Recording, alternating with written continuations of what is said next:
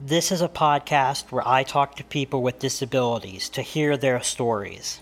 I wouldn't expect anyone to know what life is like for someone who can't walk, can't see, or can't hear. But we have a responsibility to learn and grow throughout our lives, and this podcast is meant to help, to see what life is like for someone on the other side. Welcome to Ability. On this episode, I talk to my friend Angie Wallace-Skaggs. Let's get started.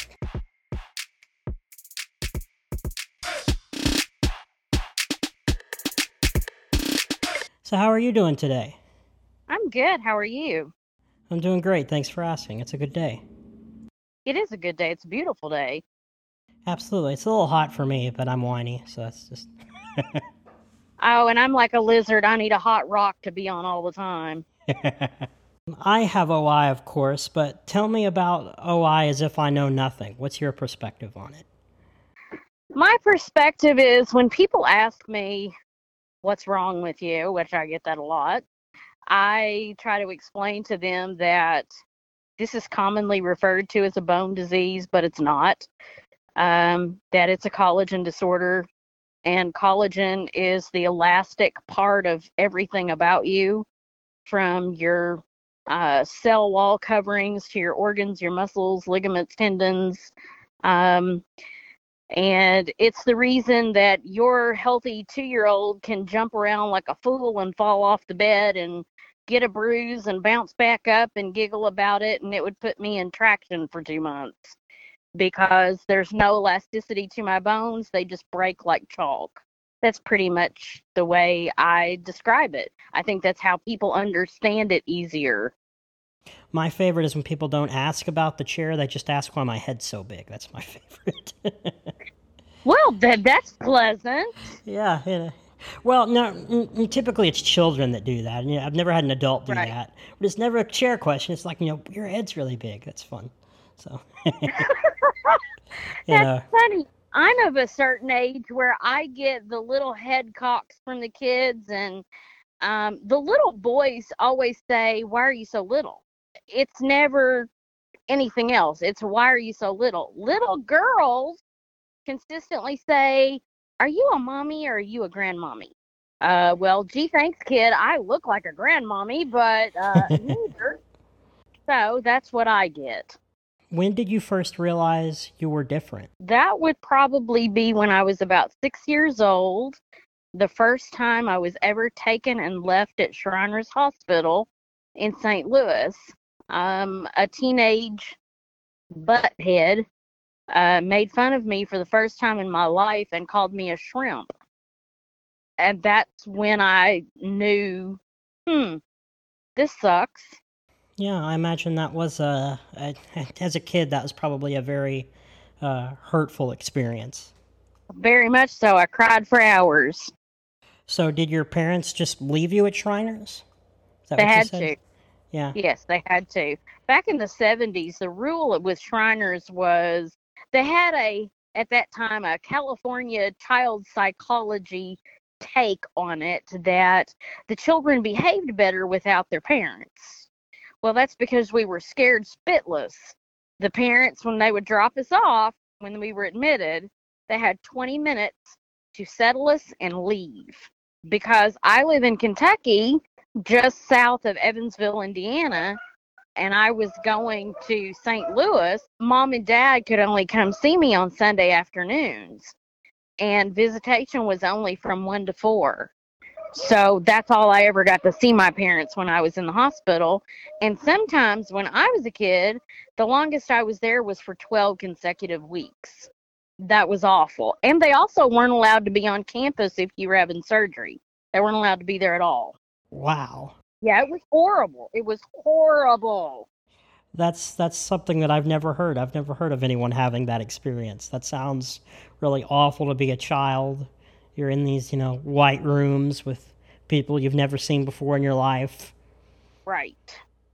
Yeah. Well, the cool thing about Shriners, the way it was when I was a kid, if the people working there really fit, they stayed there till they retired. So it became family. And I even had a friend that I became very close to and still am 40 some years later well, 43 years later, actually. We're still very close. We're like sisters. She's from Tulsa. I'm from Henderson, Kentucky. And they would schedule all of our inpatient admissions and procedures together. Even surgery, we were taken together. So that helped. So it was kind of like a buddy system. For the two of us, not for the other kids, but it was for us, just because we got so close. So we've touched on it a little bit, but what was it like for you growing up? I had kind of a different childhood because, number one, I'm an only child. My parents were told not to have any other children. That, quote, they would all be just like her, unquote, when now we know I was just a mutation. Just spontaneously occurred.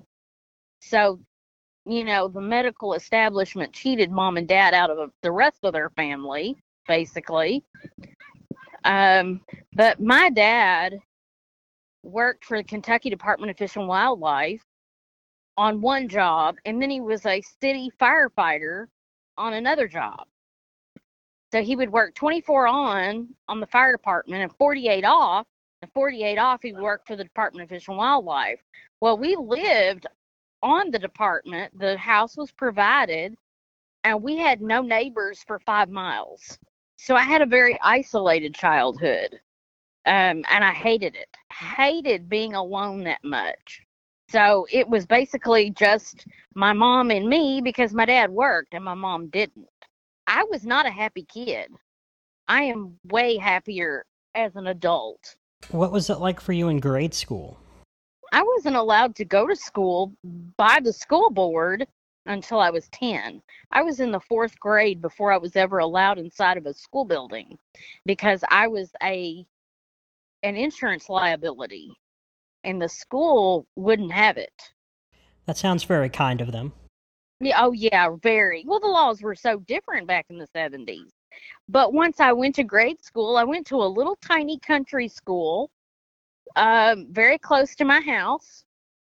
In fact, that's probably where all those neighbors were, 5 miles away.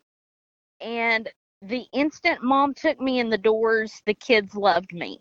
I was never one time bullied in grade school.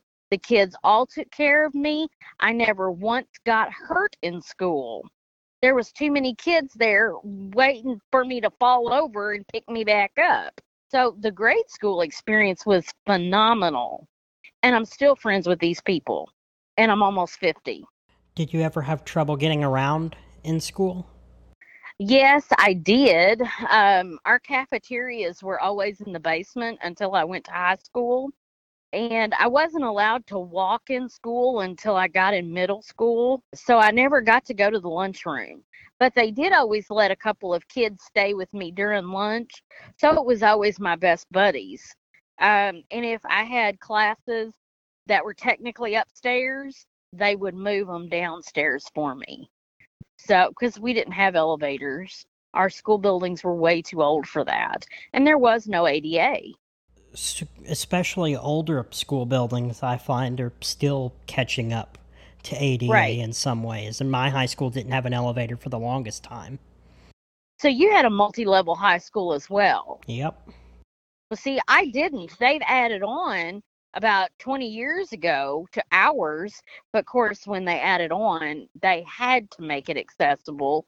So kids today have no idea what that's like. My high school, to get around the no elevator thing, they had this stair lift. I don't know if you've ever seen it. It kind of goes around the railing of the stairs. Yes. And it was probably built in the 70s. I think I timed it. It took 2 minutes one way. So that was always fun. So if you were on the top floor and the lift was on the bottom floor, it'd take you 5 minutes at least. Oh, good Lord. How long was your bell? I was always late to class. And they wouldn't let me have a key to the thing because, safety, of course. So I had to go find someone who was privileged enough to have the key to the lift. Anyway, so it was fun times. So No, not really. I was always allowed to leave class 10 minutes early to stay out of the crowd. I think we worked it, yeah. Well, the way we worked it, if I recall, was most of my classes were on the same floor. I wasn't going up and down every period, so that Yeah. helped a lot. And, like, it wasn't that big of a issue. If I did need to leave early, they didn't snicker at me, other than you're missing content in the class the earlier you leave, and that, anyway. What adaptations have you had to make to the world around you? The most consistent has been for driving. Driving was a pain for me. I was bound and determined to do it. My mother was bound and determined I would not to do it. And fortunately for me, I had a disabled veteran for a friend who was one of my dad's hunting buddies. And he got basically pushed himself up as tall as he could in his wheelchair and said, yes, by damn, she's going to drive. And this is what we're going to do to help her drive. And before I knew it, there was a package on the doorstep with hand controls. And he came down and he put hand controls in my mom's car, drove my mom's car back to the house and said, come on, you're going driving. And I watched my mother nearly have a massive heart attack. I would say most consistently it's been with cars. To me, it's ridiculously expensive. They have ridiculous government control on it now. When I was a kid, basically, we could order them for $275 and they could install them themselves. And that's exactly what we did. We've also had a manufactured home custom built now. We ordered it with 36-inch wide doors. They cut the kicks off of all my cabinets, the toe kicks. So that dropped all my cabinets 4 inches. I have a built-in wall oven that's lowered. I have a cooktop, a gas cooktop in my countertop, so that's dropped for me. We have an island that is what I would call normal height, and that holds my dishwasher and a built-in microwave, so they've lowered the microwave for me. Let's see, what else have we done? Oh, we built a custom porch onto it with a 19-foot long ramp, because 3 years after we moved in, I did have to go into a power wheelchair. I'm not in it 100% of the time like they want me to be, because it's just not feasible. By and large, I am in it most of the time. Is it the transportation of the power chair that makes it not feasible? Yes. It's not quite like you can put it in the back seat of a car. Yeah. No, and I did buy a chariot. Do you know what a Bruno chariot is? And the name doesn't strike a bell to me, no. Well, it's a lift, but it's on articulating wheels. It has a shaft that fits inside of a reese hitch, not on a ball hitch. It's a shaft. So when you back up, the wheels on the chariot turn, which sounds like a really amazing invention, but it's like they stopped halfway with the engineering of it. Your wheelchair is tied down to the bed of this lift, and it's for a passenger car, not an SUV or a van or a pickup, just a car. They have no way to fix the bed of this thing, the lift itself. And I have no choice but to go over railroad tracks regardless of where I go here.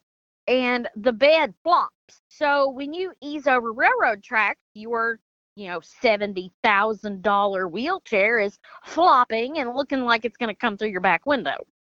And my wheelchair literally fell apart, completely apart, coming home one night, pitch black. And if it hadn't been for the wiring harness made so well, I wouldn't have arms to my chair, because I went 7 miles and didn't even know it till I got home. What was your relationship like with your parents? My relationship with my dad is still to this day pretty strained. He doesn't want to talk about anything from my childhood. I've had over 100 broken bones and I've had 40 surgeries. Dad still can't deal with it. My mom and I can talk about anything at any time, day or night. My parents are still married. Of course, going through everything that they did with me, it was hard on their marriage and very hard on their relationship. I have a good relationship with my mom, but a difficult relationship with my dad. You mentioned you've had over 40 surgeries. I know, Mm-hmm. we've lost count how many surgeries I've had. We have no idea. That's a hard thing for us to keep track of. Yeah. But, was that really often when you were a child? Was that happening very regularly for you? Every 3 to 6 months. The time that I stayed in Shriners for 12 weeks, I had actually taken a fall, and I'm betting we all do this, but I lied about breaking both of my legs. I broke my elbow and couldn't lie about that because it was just hideously broken. I mean, like obviously misshapen, out of shape. Couldn't lie that one for nothing. But I was in bilateral long leg braces with a pelvic band or a chair brace, whatever you want to call it, on crutches. And when I fell face first, but I tried not to fall. And doing that, I broke both of my femurs. But I had my intramedullary rods in, my first ones. And I was 10 then. They had been placed when I was like 6.5. So they were ready. I was ready to throw those rods anyway because I'd outgrown them.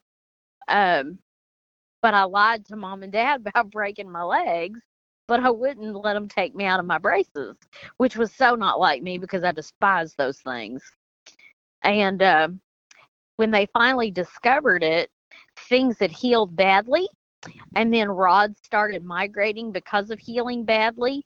And I ended up having 7 surgeries in 12 weeks. It was really bad. The moral of the story is when you break a bone, just say so. Don't hide it. I'm sure the moral of the story for your parents was don't lie to your parents. Well, yeah, probably that too, but I was really good at that when I was a kid. I never was. Like, I was always, like, transparent. Like, I would try, but I was never that good at it. Well, my mom would nail me, but I tried. Repeatedly, I tried. Yeah, I couldn't even ever get away with playing hooky from school. You're like, Mom, I don't feel good today. Well, we're going to send you to school anyway. We'll see. Yeah, you're not bleeding. You don't have a sucking chest wound. Your skull is not split open. Bye-bye, Jacob. Yeah, you don't have a fever. You can breathe. You don't have a broken leg. See ya. Yeah. Yeah. So, which in hindsight, that's good parenting, but it sucked as a kid. Oh, yeah, absolutely. Yeah, you cannot let a child get away with murder just because they're cute and little and have a disability. Fortunately, that was one of the first things that the doctor that delivered me told my parents is, whatever you do not let this child take over because she will. She will not be a dummy and she will be quite the manipulator. And you know what? He was right. I tried everything in the book. If you could have any job, if education, cost, and physical ability were not a factor, just pure enjoyment, what would you most like to do? Probably run a zoo. You really like that Matt Damon movie, don't you? I've never seen it. Oh, there's a Matt Damon movie called We Bought a Zoo. I know, and I've never seen it. My husband's like, you're not watching that, and we're not buying a zoo. What about working at a zoo draws you to it? Just my natural love of animals. I've always had a very special kinship with animals, and that we rescue. So that's something we do. My husband never knows what he's coming home to when he gets off of work. Surprise. Yeah, guess what? We have nursing kittens that we've got a bottle feed. Here you go, honey. Have fun. And they definitely don't have fleas. Yeah, well, we don't even worry about it. You just do what you got to do. And I generally take the animals that have physical disabilities. So we have a lot of special needs animals. I take the ones that nobody else will take care of. It's a real shame that people won't adopt animals if they have any sort of defect, or even just, like, for example, if a cat has black fur, thousands and thousands of black furred cats are euthanized every year because nobody That's will right. adopt a black cat. That's right. Same way with brown tabbies.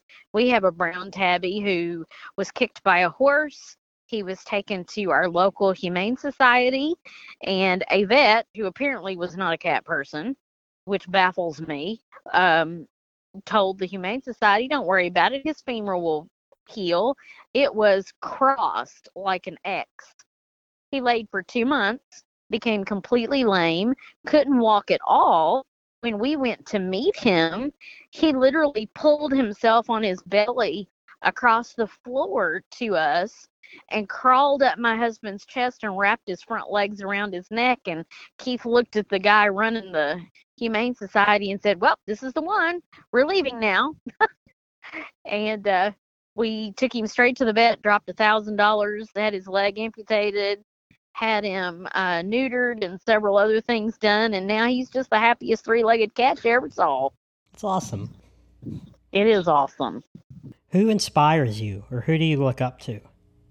Probably my parents. I would say my parents. They never gave up. They went without everything so that I didn't have to. My dad worked 3 and 4 jobs at a time to keep us going on the road back and forth to St. Louis, and Mom dedicated her every minute of her existence to me. So I would say my parents.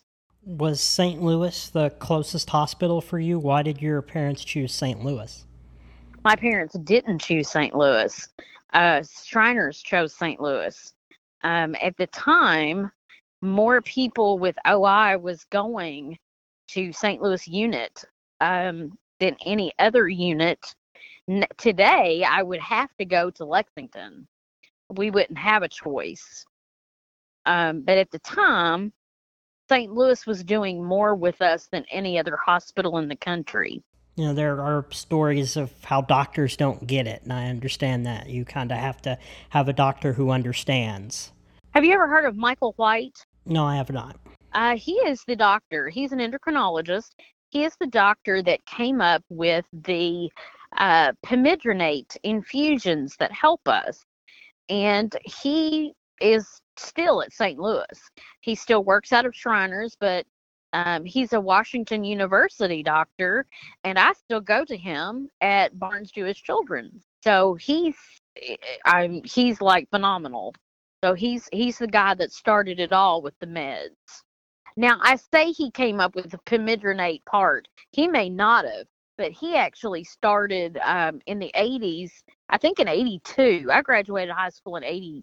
No, that's not right. 83, because I was a sophomore in high school. He came up with a trial of sodium fluoride and sodium chloride, which I think led to the pomegranate thing. I could be wrong, but I do know he was instrumental in this. It wouldn't surprise me at all if he was the first one to give that class of medications to OI patients. Because that class of medication, bisphosphonate, they give it to astronauts even. So yes. It's used for a wide variety of, mainly for, my understanding is it's mainly developed for osteoporosis patients later in life.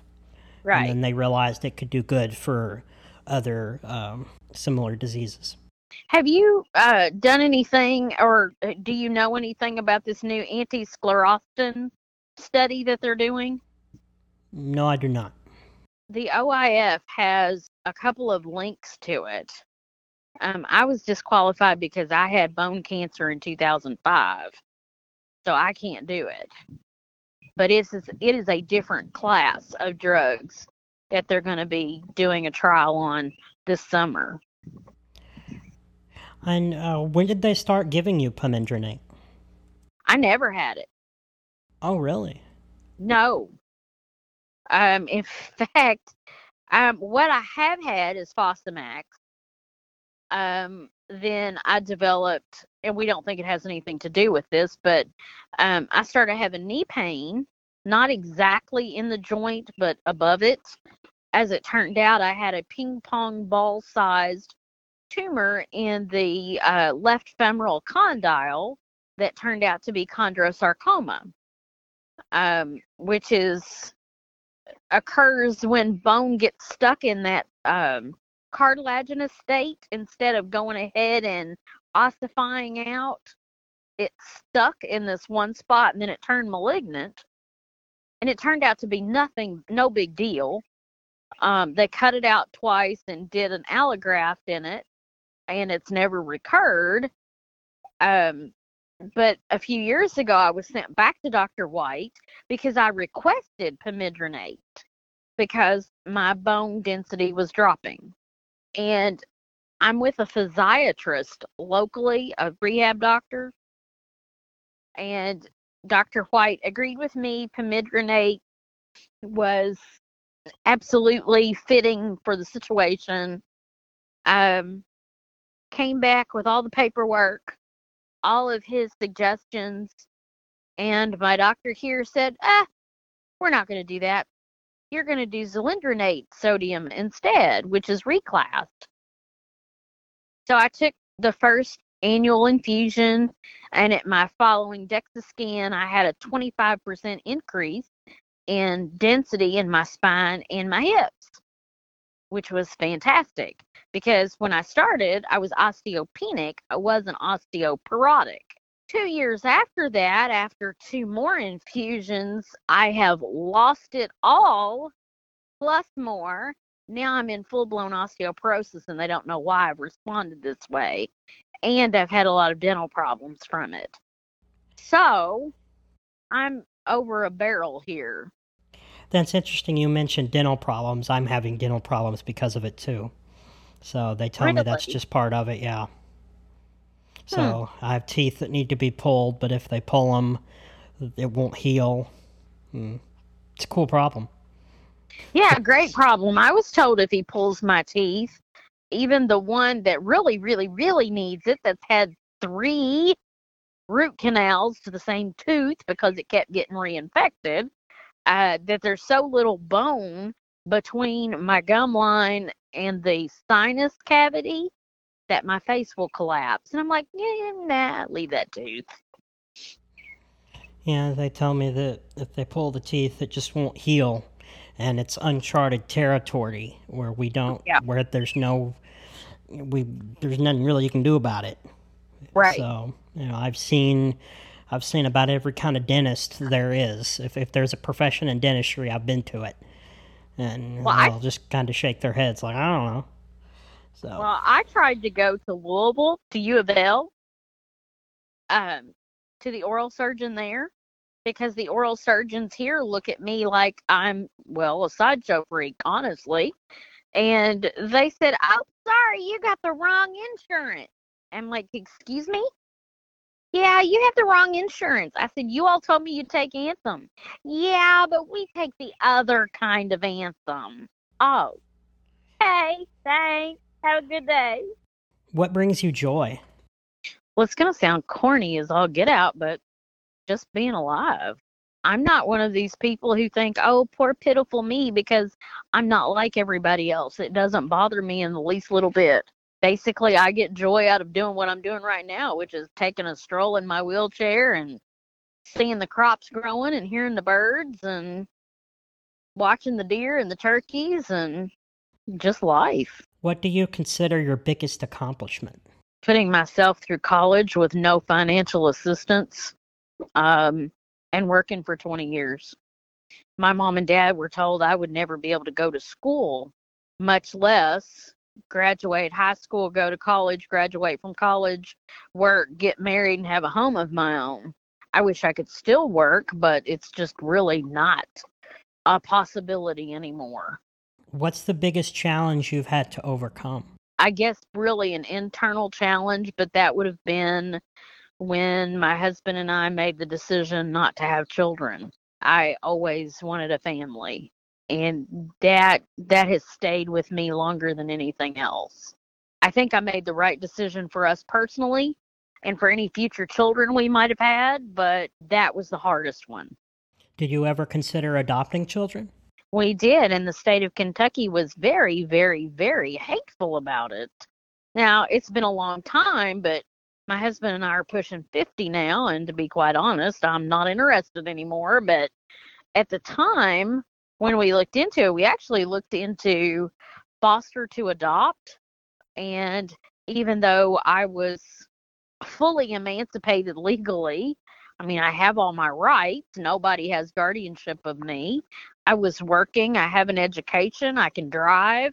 All of that. They told us in a public forum in front of other people that if we adopted, he could adopt, but I could not because legally I have a severe disability and that is not conducive to motherhood. That he could divorce me and we could still live together, and I'm not doing that. Or I could give up my rights and have him be my guardian as well. And I said, no, thank you. I worked way too hard to be an independent adult.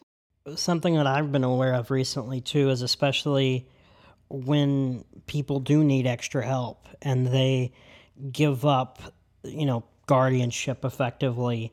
One, it's really hard to get that back. And two, they basically keep you from voting or doing even basic things like that, which I think is really upsetting.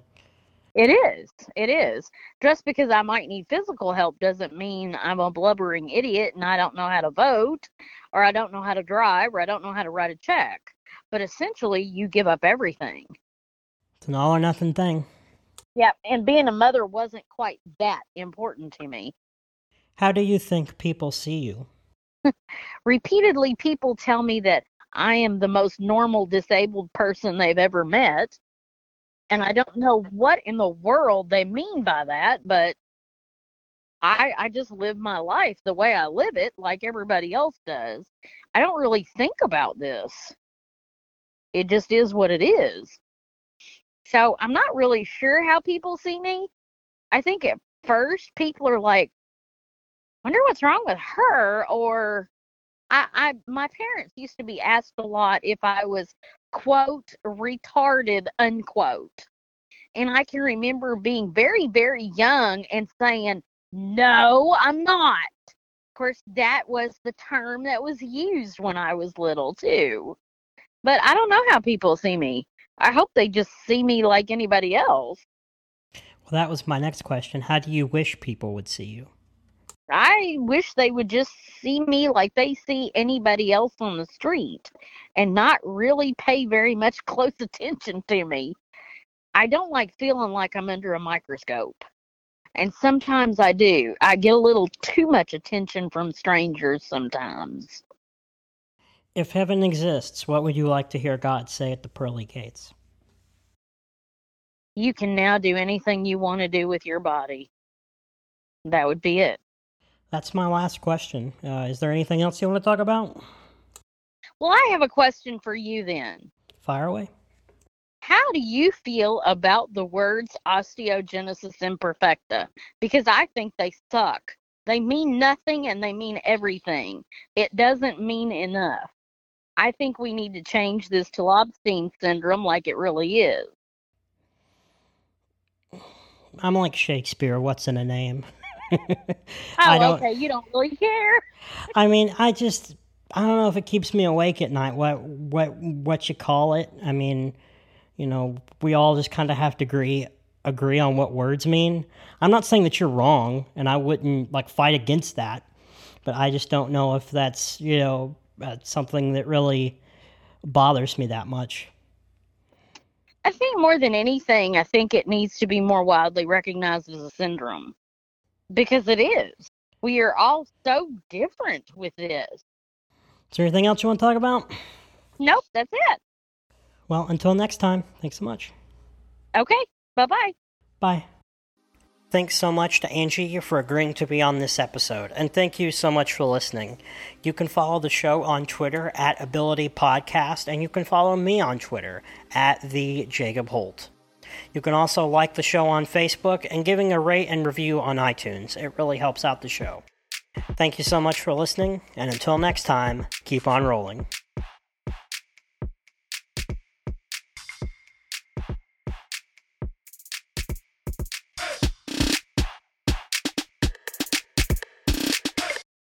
One take Jake. It's what they call me.